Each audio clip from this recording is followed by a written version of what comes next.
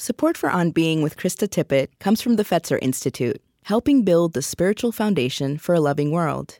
Fetzer envisions a world that embraces love as a guiding principle and animating force for our lives. A powerful love that helps us live in sacred relationship with ourselves, others, and the natural world. Learn more by visiting Fetzer.org.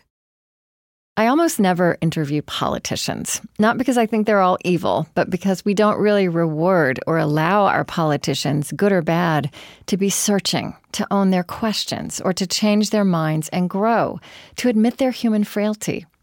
I'm intrigued by language Cory Booker uses about politics as work of manifesting love. And on the surface, his life arc is as impressive as they come. Stanford graduate, Rhodes Scholar, mayor, United States Senator. So it's surprising to hear him say that the best thing that ever happened to him was being broken time and time again, especially in his formative years, witnessing segregation and abandonment in New Jersey's Harrington Park and Newark. Learning from people like Miss Virginia Jones, a tenant organizer in the building in which Cory Booker lived while a law student and in which her son had been murdered. What we say about other people says more about who we are than who they are. And it was that moment when I first started on Martin Luther King Boulevard with Miss Jones, where she checked me hard. And she said, describe the neighborhood. And I described it like I did to you, the drug dealing, the projects, the abandoned building. And she just said to me in a very curt way, boy, you need to understand that the world you see outside of you is a reflection of what you have inside of you. And if you're one of those people who only sees darkness, despair, that's all there's ever going to be. But if you see hope, opportunity, if you're stubborn enough to every time you open your eyes see love in the face of God, then you can be a change agent here. Then you can make a difference. It was this monumental sort of moment for me at the beginning of my life that you have choices. I'm Krista Tippett, and this is On Being. Cory Booker is a United States Senator for New Jersey.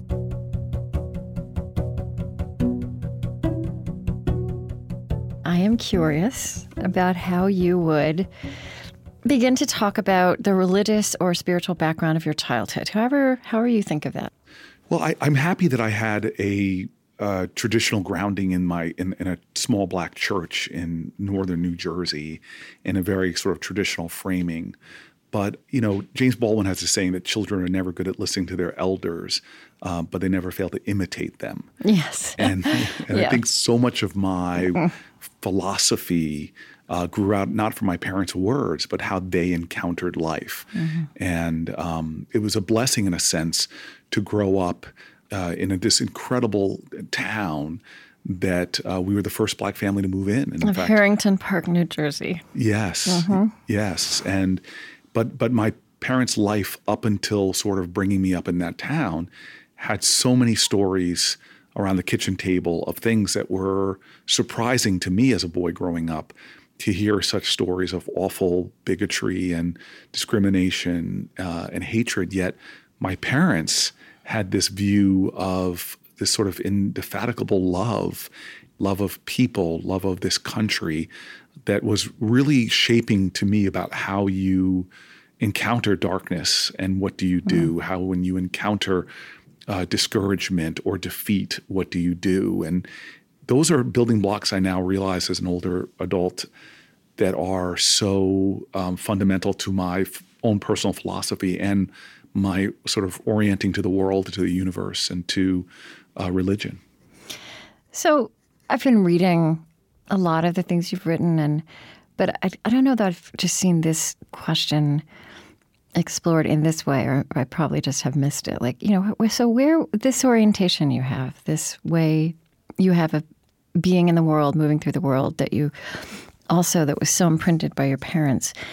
At what point do you see the roots of that becoming something leading you into politics as a place to express that? I mean, you've been talking about manifesting love. When did this become the direction that you would take with that? Well, I think a lot of life is about confronting fear, which is such a controlling force. And fear is often the ignition point for bigotry or hatred or conflict. And when it affects you on a personal level, I think it can be very stultifying. And, I was very fortunate to have a life that was very different than my parents. My dad would tell me, boy, don't walk around this house like you hit a triple. You were born on third base. And have parents that grew up in segregated environments in poverty, and then gift to my brother and I a very different reality, and then have that lead to college and graduate school and the like. Really, at the end of that road, I decided I would, as my mom would say, well, Cory, think about what you would do if you knew you couldn't fail despite your fears and insecurities. And it was at that point in my life I made a decision to move into what is and was especially then a very dangerous neighborhood, with the understanding that, as my father said, you can't pay back all the blessings that were given to you in generations before, but you've got to pay it forward. And it was in this environment where I was following my wildest dream, which was to be like a man named Jeffrey Canada, who runs something in Harlem. He was sort of the hero of mine coming out of law school. Okay. And how I thought I was going to organize my life, but like he did. In fact, if you read his great book, Fist, Stick, Knife, Gun, which talks a lot about fear and what that does, a corrupting force that it is, but how he chose a tough neighborhood in Harlem to begin just being of service, of a community. So did you read that while you were at law school? You were Yes. at Yale Law School, is that right? Yes, and I decided at Yale that I was going to go find who are the people that most inspire me. And because if I'm trying to live my greatest life, go toward the light, to the people that most excite me and inspire me and are doing the kind of things that most call to my spirit. And for me, I always found those people in the humblest of places, in tough communities. And, I loved a book I read called In Search of My Mother's Garden by Alice Walker, where she talks about, it's a chapter where she's giving advice to revolutionaries, in this case, Black revolutionaries. And she says, the real revolutionary is always concerned with the least glamorous stuff, the raising a child's reading level from third grade to fourth, the filling out food stamp forms for folks because they have to eat revolution or not. The real revolutionary is always close enough to the people to be there for them when they're needed. So you were commuting at some point from Newark to New Haven, which is not really a commute, right? Like it could be a 3 or 4 hour drive. But it also strikes me that it's not just that you chose Newark like kind of a scientific choice. I mean, you've said that your father loved Newark. I feel like, was Harrington Park kind of part of Greater Newark? I was going to look this up, and then I thought I could just ask you. Harrington Park is maybe 25, 30 miles away, and a world disconnected. New Jersey has these very particularized communities that most people don't realize we're one of the most segregated states in the nation. I think the data shows about the 5th most segregated state for Blacks, the 4th most segregated state for Latinos. And Harrington Park literally took my parents and civil rights activists fighting and constructing a ruse for us to buy the house, having a white couple ultimately pose as them to overcome the real estate steering at the time. Yeah. And so it was this incredible bedroom community that was so nurturing. The connection I had, though, was that my parents, raising 2 African-American boys in a white community, as my father jokingly called us, the 4 raisins in a tub of sweet vanilla ice cream. Yeah, my father and mother really wanted my brother and I to keep connections to Black community and a sort of a consciousness of struggle that comes from that, an unfinished American business that comes from that. So whether it was, going to Newark for cultural events or Black church or what have you, my father seemed to just indulge as a guy who his entire life was brought up in a segregated community. He found Newark, the sounds of Newark, this WBGO, the radio station, all of these things were, as I saw us driving around in a car with him, were sort of food for his soul and nurturing to him. So for me, I had a sort of a spiritual connection from family, friends that lived there to visits there throughout my youth growing up. So I want to talk, kind of get more into Newark, but I kind of want to pull back the lens and just ask you this large question. Because as you say, I mean, when you write about Newark and speak about it, there's this very particular love of particular people, right? And particular energy and place. And then in another way, Newark is a microcosm of, as you said, dynamics that a lot of cities have gone through and are going through. I kept thinking I was reading you tell stories from it about being in Youngstown, Ohio a couple of years ago, and somebody saying to me, this is a place that is dying and being reborn at the very same time, which is very much the story of our time. It's the story of our institutions and our places. So here's my question. Like, if an alien landed in a spaceship and asked you to start telling the story of our time, how would you start to do that? Where would you begin? Well, I confess that my view of the universe, the world, comes from a very American perspective. Yeah. I've had the blessings now, especially as a member of the Foreign Relations Committee, to travel the globe and see lots of different places. But so much of my view is colored by this story of America, which I do think is a story of humanity.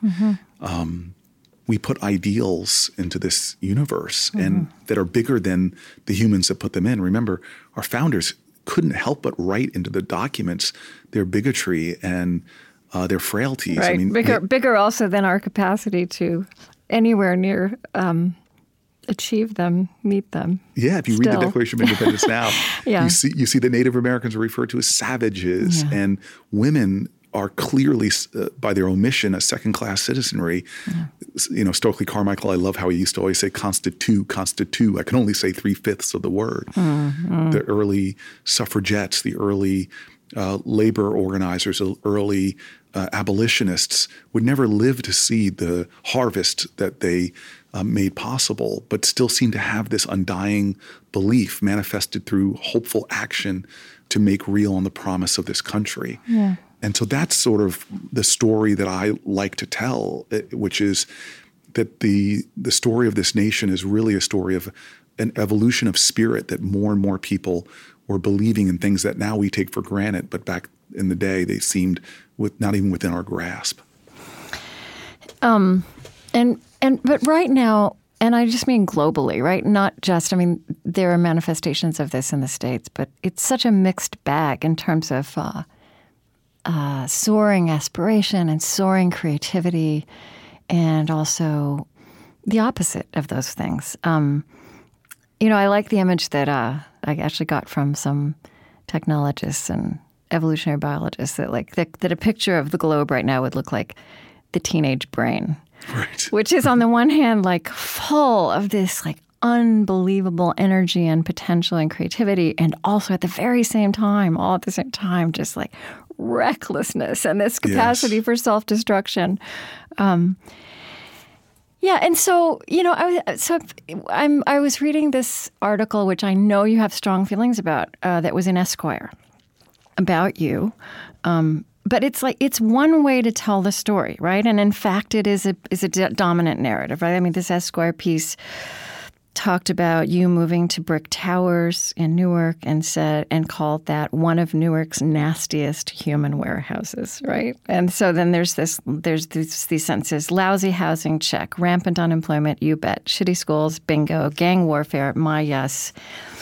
I leave Newark and feel nothing, this is the journalist, and feel nothing except happy that I don't live there. A state of spiritual and moral zombiehood that belies all lip service, however heartfelt.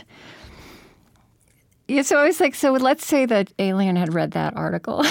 Right. You know, like, how do you tell the story of what you see and what you know and what you've experienced and these people you love and the healing that is also happening alongside the devastation? And how does that all work together with this other way that this can be seen?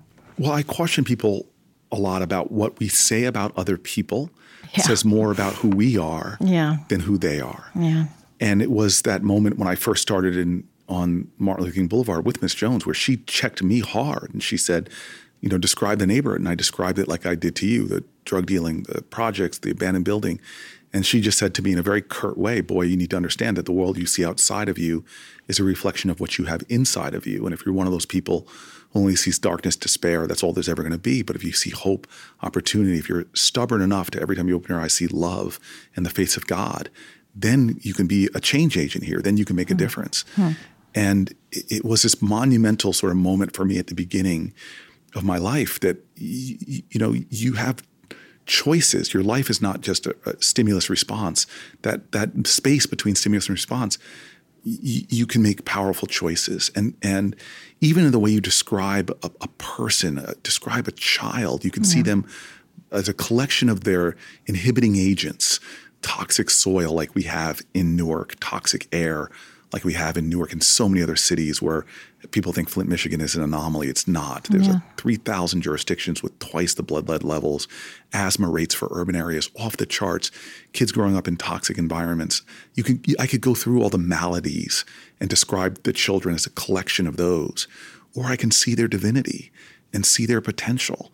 And what the folks I fell in love with in Newark, and I've always found, this year has shown me this about our country as a whole, that it's often during the darkest times or in the darkest places, that if you look with not a cynical eye, which is a spiritually toxic state, cynicism, but if you see with the hopeful eye, which is a choice, which is a muscle, hope, you can actually start to discern incredible light. And that's what I found in this neighborhood that I still live in. But as you know, journalism as a craft, and I'm in this world,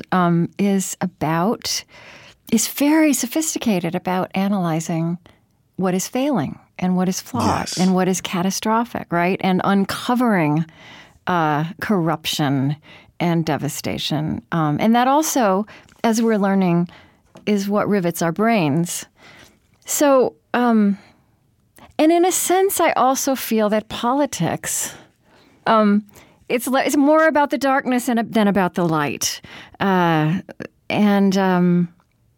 So, I mean, how do you work with that, right? I mean, how do you offer up for citizens to be working with that and taking what's going right as seriously as we take what goes wrong, right? We just have these impulses now, these reflexes. Yeah. I just think, and one of my favorite books ever is The Fire Next Time by James Baldwin, which is a painful analysis of what's going on in America in the 1960s.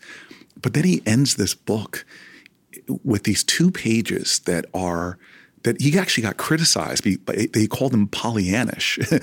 Here is Baldwin, who just talked about these fissures in our society, that ends this book by calling to blacks and whites to be like lovers, he writes, and to insist upon and create a new consciousness that he goes, human history is, and Black American history, and Negro American history is in particular, a perpetual testimony to the achievement of the impossible. And this is what I operate on every single day. I am the physical manifestation of these individual choices that were made by so many people to choose light over darkness. And so I know that cynicism, especially in politics, a senior New Jersey politician once said to me, before I was in politics, if I helped an elderly woman across the street, I was a good person. Now that I'm in politics, I'm just trying to get her vote. Right.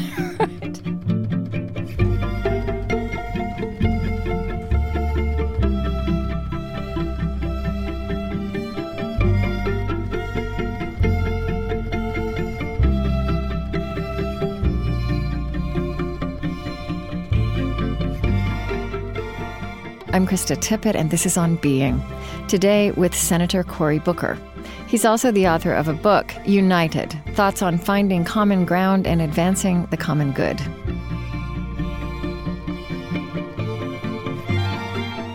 One of the things you do in there is you call out people who have been your teachers, people you honor, as you say, and you say to honor someone is not just about venerating them, it's about learning from them. So Virginia Jones is one of those people. And another person, I do want to come to the L word, love, which you keep using, and which I feel is really surfacing in our life together. Again, it's such an interesting contrast to that narrative of anger and dismay. Another teacher you point out is Frank Hutchins, who worked with the Greater Newark HUD Tenants Coalition. And one thing you say about Frank Hutchins is he loved people, he saw people. Use that word of seeing people. So talk a little bit about what you learned, how that quality of seeing people makes a difference. Yeah, my early days as an activist, I felt like I was in such a hurry.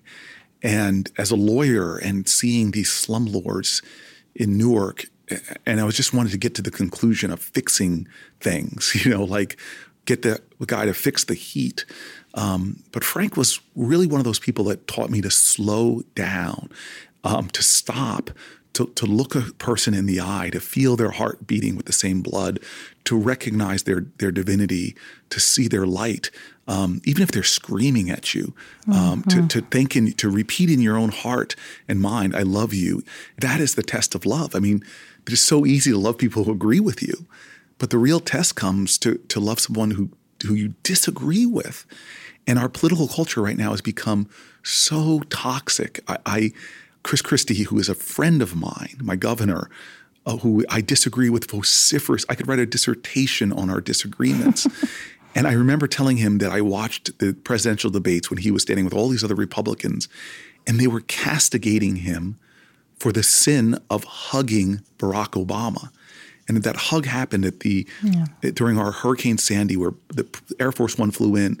The governors who's wept with other residents.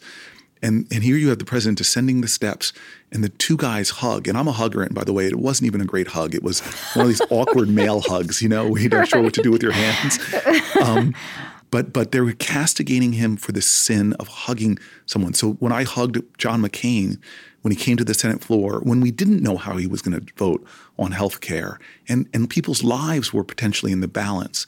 He had a cancer designation. He came back to the Senate floor, and I hugged him. And by the time I got home that night, I was getting pilloried on Twitter by fellow progressives for hugging a man they said that was a baby killer or things like that.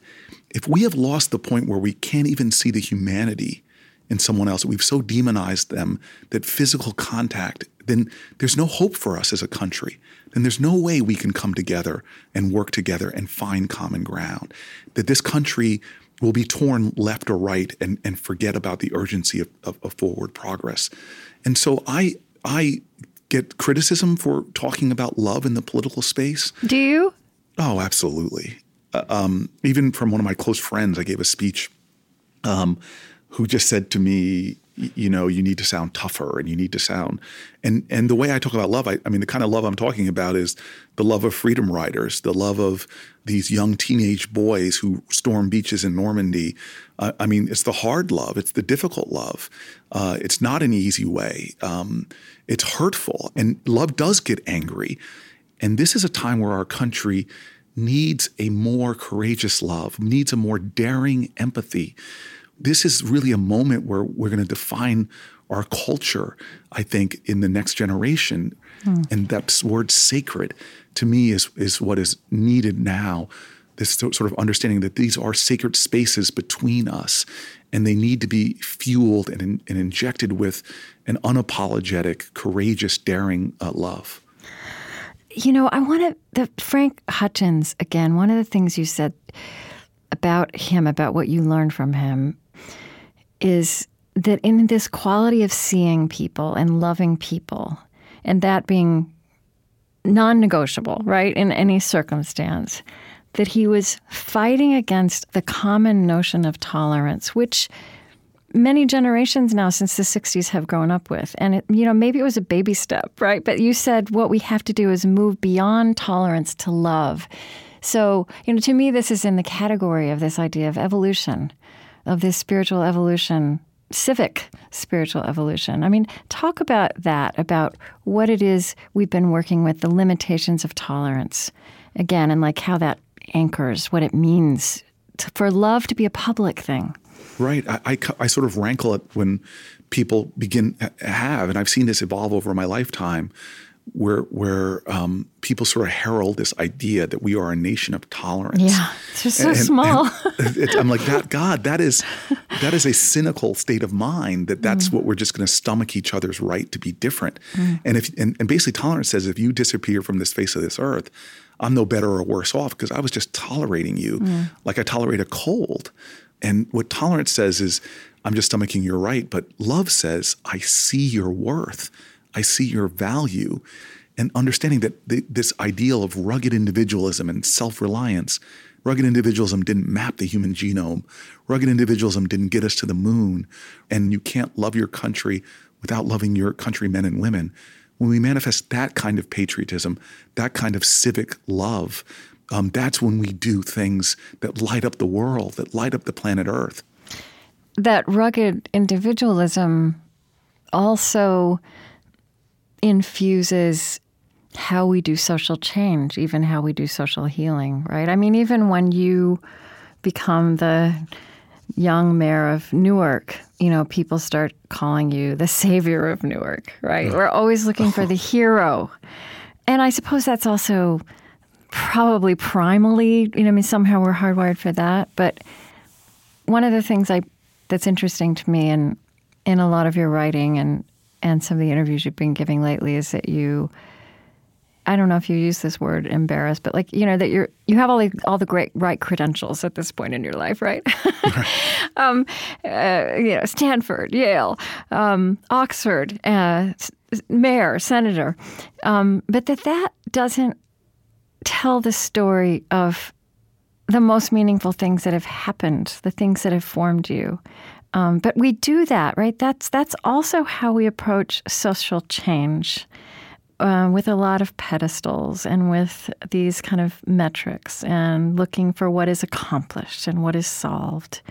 And I suppose, becoming a senator, you keep taking yourself into more and more places where that is the way people see you and expect of you and also see the world. I wonder how you work with that. I mean, it's uncomfortable for me because I tend to see things through the eyes of the people that live in my community. And, I wish we were doing this interview as we were walking around Newark and you could see how people razz me and don't see any, title or external, often things that we seem to revere that have nothing to do with the truth of a person or what's important to them. And I fear that we're still struggling with Ralph Ellison's invisible man problem. In this sense, we render so many of our fellow Americans invisible and fail to see the truth of the matter. Because we're looking for heroes of a certain. We lionize the wrong things. Yeah. And are failing to sort of understand the wealth of who we are because we use all the wrong metrics to measure wealth. And it's troublesome to me. And this invisibility, I think it makes problems fester and weakens us as a whole.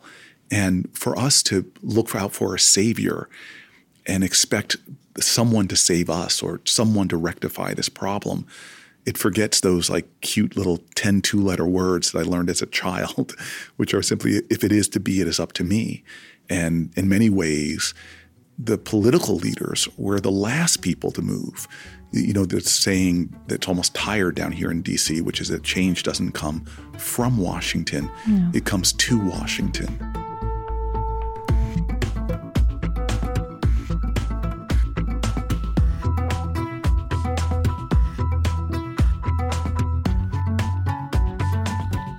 After a short break, more conversation with Senator Cory Booker. Subscribe to On Being on Apple Podcasts. There you can listen again, receive occasional extras, and discover produced and unedited versions of everything we create. On Being is brought to you by the John Templeton Foundation. The Templeton Foundation supports academic research and civil dialogue on the deepest, most perplexing questions facing humankind. Who are we? Why are we here? And where are we going? To learn more, please visit templeton.org. The Templeton Foundation. Stay curious.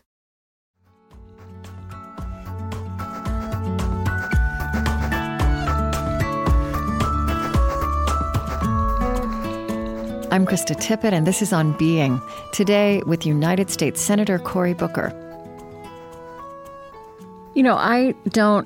I don't interview politicians. I don't interview sitting politicians. So congratulations. Thank you. I don't think, I think maybe in the early years I did. I interviewed Senator John Danforth, but not when, after he was in the Senate. And I think I interviewed people in the early years when we were under pressure to be more newsy. But the reason I don't do it is it's not because I think politicians aren't necessary or, are evil or shallow, but because I don't think politicians are in a position where they feel like they can have a revelatory, searching conversation, or also not just admit imperfection or frailty, but we don't let people change their minds or say, I was wrong about that.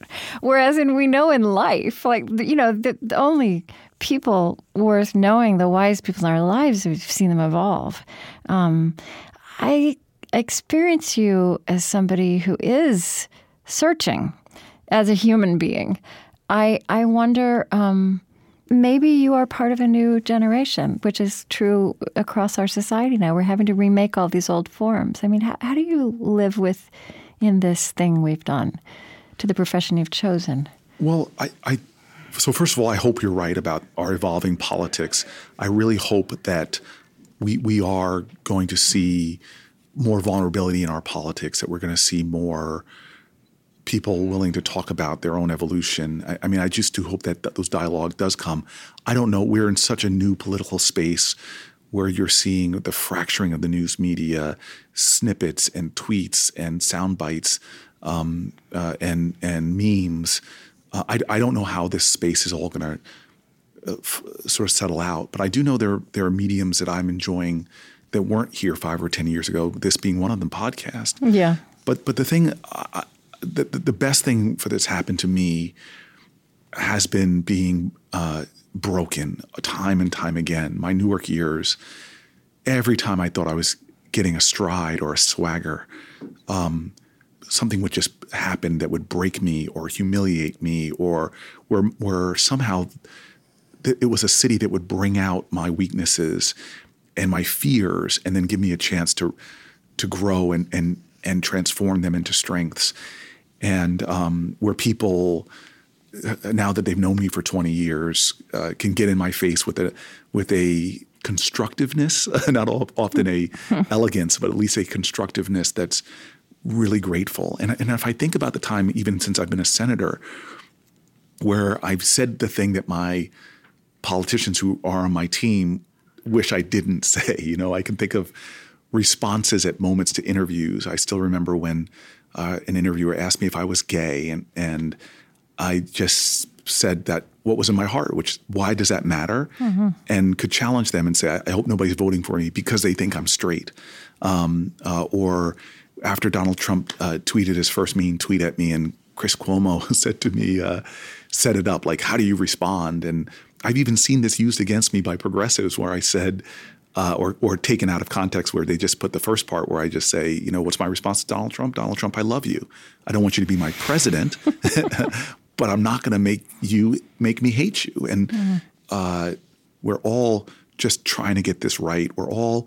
We all know that those feelings that I've had, that Newark has gifted me, where you get into a shower and you're hurting so much on the inside that you turn the water as hot as you possibly can, hoping that the pain on the outside distracts you from your heartbreak and agony.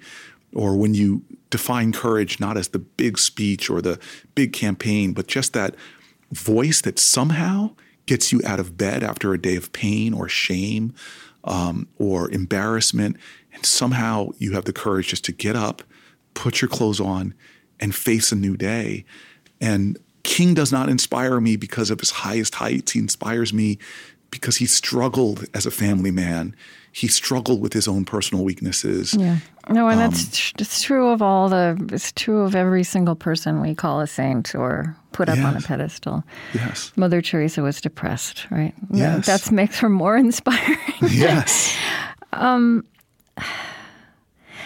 of the things you've said, which feels consonant to me with your personality and your drive, because you are driven, right? And that is also what makes you a good politician. You said, this is, you rarely, in what I've seen, confess to being frustrated with people. But you say you're frustrated when you see how difficult it is to get people to take relatively simple steps proven to make a difference. And you're saying, I'm not asking them to take a freedom ride or march against club and gas-wielding state troopers, or storm beaches in Normandy, but to take small increased steps of service that, along with others doing the same, could make a significant difference. And I think something that I keep thinking about as I read you and hear you also is having a sense of like how change ripples and how long change takes, like the arc of change as opposed to, there and this is a very American thing too. And you're a very American person. Like there's a line in your book, in my first year in office, I was achieving little of the transformative change I sought, right? Which is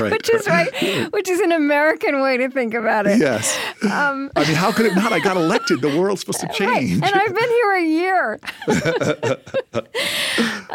Because I think one thing we're seeing now is how vast the challenges are. And so there's all this progress made 50 years ago in civil rights, and then some of us, not all of us, some of us have been living with the reality of that unfinished change for a long time. Some of us are just waking up to it. And that also makes people despair, like how much is not there yet. Right. Well, Mother Teresa, you know this quote by her when she was asked by a journalist, how does she measure success? And she says, I wasn't called to be successful. I was called to be faithful. Yeah. And I worry about a lack of faithfulness, which in myself has been shaken, has fallen, where I've lost faith. And faithfulness is not just a spiritual way of being. It's getting up and continuing the work, even if you can't see to how that work will change this almost seemingly impossible reality. And I worry about the lack of faithfulness in this country's ideals. And again, I confess to you this imperfection, where a part of me, I'm rejoicing in all the organizing and marching that's going on now under this president. But the part where I can't help but sometimes get angry, and I confess to that, was, wait a minute, under President Obama, we had environmental toxins that were, I've been to places that would bring tears to your eyes to see the injustice people are living under. Under President Obama, we had a reality where a criminal justice system was shackling pregnant women, the murders going on of transgender women. I could go through the injustices and how rampant they were in our country under our former president. We had gotten to, and I'll use that word again, to a level of tolerance of levels of injustice that should never be the case. So when people ask you, when you say things like that, and I imagine something one will say in a civic forum, maybe not a journalistic forum, but like, okay, so how do I begin? Right? What do I do? What do you say? I say one act, one small act. If you do the same things you did last year, and you expect there to be a different America this year, you're wrong. And I usually give people the deference of saying, I know we all worked hard in 2016. But if we think change is going to happen if we do the same things in 2018 that we did in 2016, you're fooling yourself. But it doesn't have to be a grand change. We know, for those people who know aeronautics, one small course correction, a minute course correction over a period of time creates a dramatic change in outcome and destination. And I've learned that for all the children that I mentor that I'll be taking to see, movies like Black Panther, they have changed my life more than I've changed theirs. My balance sheet is way out of whack for the more I've tried to give and what I've received from it. And so I always say, do something different in your life, no matter how small it is. My dad got to where he is right now because someone who was not his family member took him in and took him under their arm, under their wing. And so that's the thing that again, we can never underestimate this truth that no matter who you are, the biggest thing you do in any day is most often going to be a small act of kindness, decency, or love.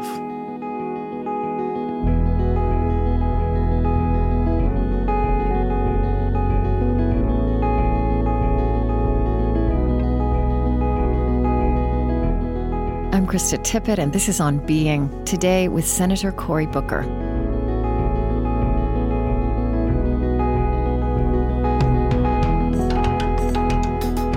I'm curious about how you sustain your faithfulness. Very practically, I mean, I see you on Twitter. I'm on Twitter less than I used to be. I remember I was reading a journalist writing about you a couple of years ago. He tweets with something approaching the frequency of his own heartbeat. And so, clearly you're a person, gifted with a great deal of energy, and as you say, a lot of, gifts that you take seriously. But how do you stay whole, and how do you renew this energy and renew what you call your faithfulness? Well, I try to, and I'm especially more conscious the older I get, to engage in spiritual practice that gives me renewal. And so I'll wake up in the morning and I will meditate. And the fundamental pillars of my morning routine that make me feel great during the day, I know what they are. They involve exercise. They involve meditation. They involve study of something not what my staff gives me to read for such a hearing. So, what are you studying these days? Or what have you recently been reading or learning from? Well, there's two things. One, I'm studying for practical purposes. Every morning now, I put in at least 10 minutes of Spanish study because it opens up what I love most, which is ultimately the thing that keeps me going, is human connection. To be able to talk to somebody in their language, that spiritual line of connection, when you can have that kind of connection, something that it fortifies me. I really like that, learning Spanish as a spiritual practice. Yes. That's good. I find in the morning I started a new spiritual practice this year that you're going to laugh because it doesn't sound like a spiritual practice, but it's been such a gift to me. And I actually learned it from listening to a podcast to try it. But I make my bed in the morning now, which is something my mom, if she's listening to this, my mom has this saying where she says, behind every successful child is an astonished parent. Okay, so how is making your bed a spiritual practice? Well, first of all, my mom is astonished with me because she's like, you're a United States Senator. I couldn't get you to mow the lawn, make your bed, clean your room. But why is making your bed a spiritual practice? Is because life is often about little bits of momentum. And so when I can get up in the morning, make my bed, sit in meditation, do a little bit of study, get an exercise in, and that's when I open the door to the world and go out with certain pillars like that, I feel more momentum at my back, more energy, more sense of, it's small, but more sense of, which we all need, senses of self-worth, things that give our self-esteem more of a better foundation. And look, and I have to say this, stopping practices that used to erode my self-esteem. I am one of those emotional eaters, But when you go to bed, talked about that. Yeah, it's been one of my addictions in life. When you go to bed, when you come home feeling bad, and you do things that in some ways compound that. I used to joke that when I'd have a tough day being mayor, I would go home and to a sensual embrace, a menage a trois, so to speak, with Ben and Jerry, but 2 pints in, and it's nice how they make them in convenient serving size containers. My self-esteem would crash. I would feel horrible with these. I'm now a vegan, but back then with all that lactose does to your system. And so, that's why I say the wisdom of age, that to do the things that add to your self-esteem, add to your self-worth, and often they're very small. But that's self-care in a world that is going to do everything it can to do two things to you in the day. One, bombard you with anxiety, and the other one is distract you. This world is so eloquently designed to distract you from your life mission. Life is not just about getting into the river and getting caught in the current events. Except you've lived long enough now to know that you can decide where you're going, and you'll have to revisit that and see that you went someplace else, not in the not too distant future. Right. So I think we just have a few more minutes here. I did want to say, I meant to say, so I think circling back to love is makes sense. I experience that word to be surfacing everywhere, and I experience people to be using that word and, claiming it in very unexpected places. But I also just feel like it's everywhere, and it's very interesting. And as much as, you can also say that ours is an age of anger. Like, I wonder if when people look back 100 years, will the resurrection of the L word, or like us claiming this as a species, will this be something that is being seeded now that can be seen?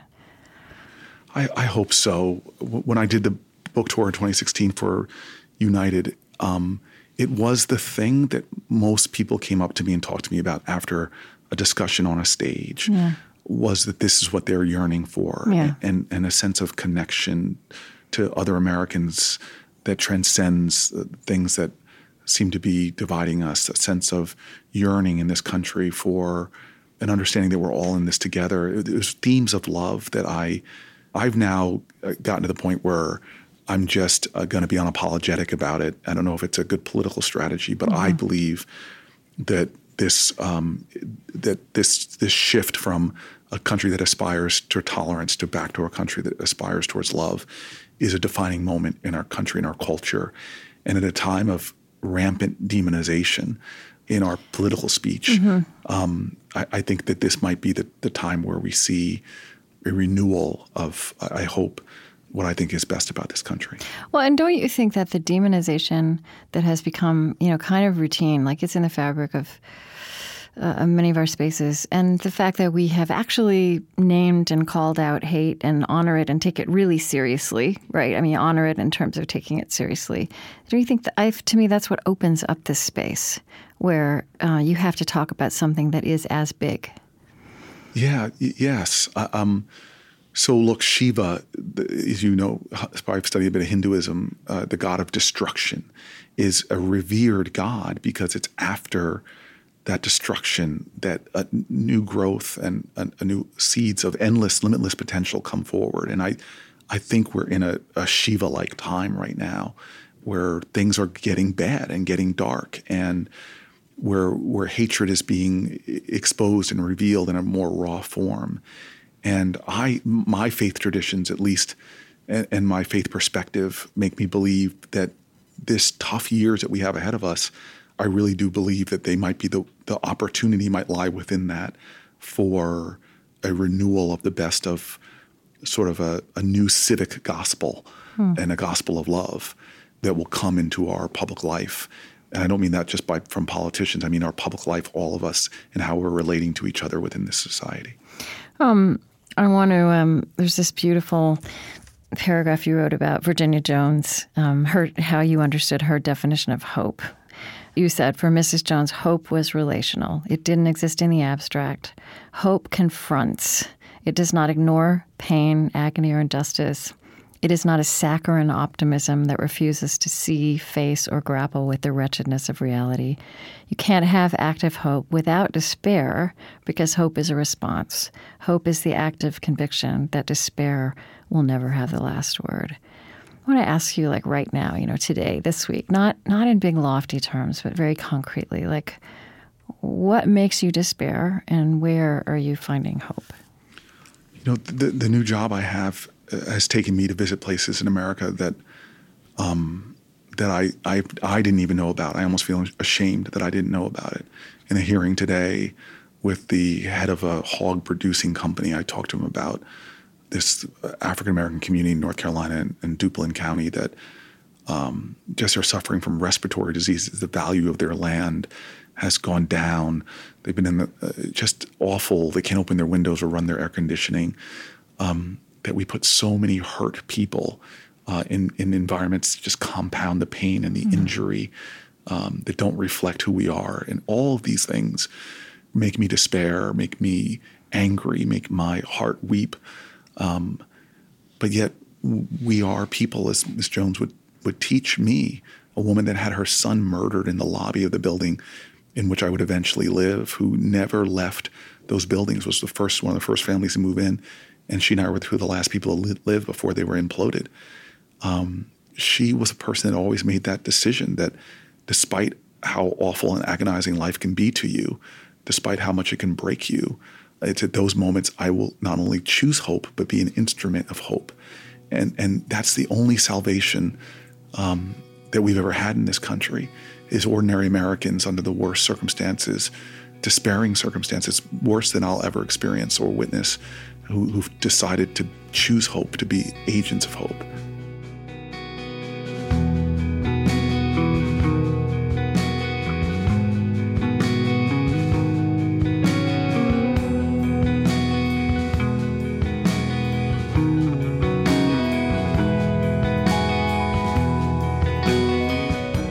Cory Booker is a senator from New Jersey and the former mayor of Newark, where he lives. He serves the U.S. Senate Committees on Foreign Relations, Environment and Public Works, and the Judiciary. He's the author of United, Thoughts on Finding Common Ground and Advancing the Common Good.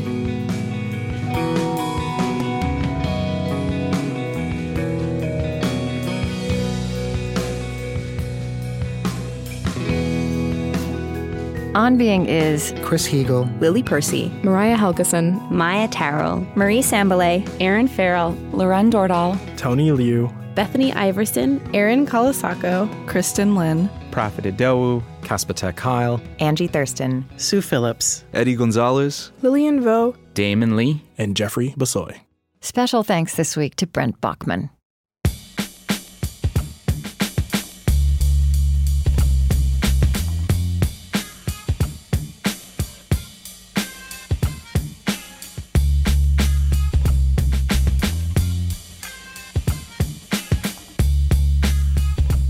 Our lovely theme music is provided and composed by Zoe Keating. And the last voice you hear singing our final credits in each show is hip-hop artist Lizzo. On Being was created at American Public Media.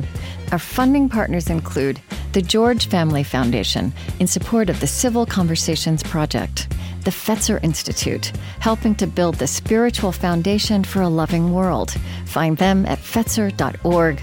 Calliopeia Foundation, working to create a future where universal spiritual values form the foundation of how we care for our common home. Humanity United, advancing human dignity at home and around the world. Find out more at humanityunited.org, part of the Omidyar Group.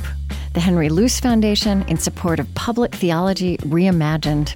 The Osprey Foundation, a catalyst for empowered, healthy, and fulfilled lives.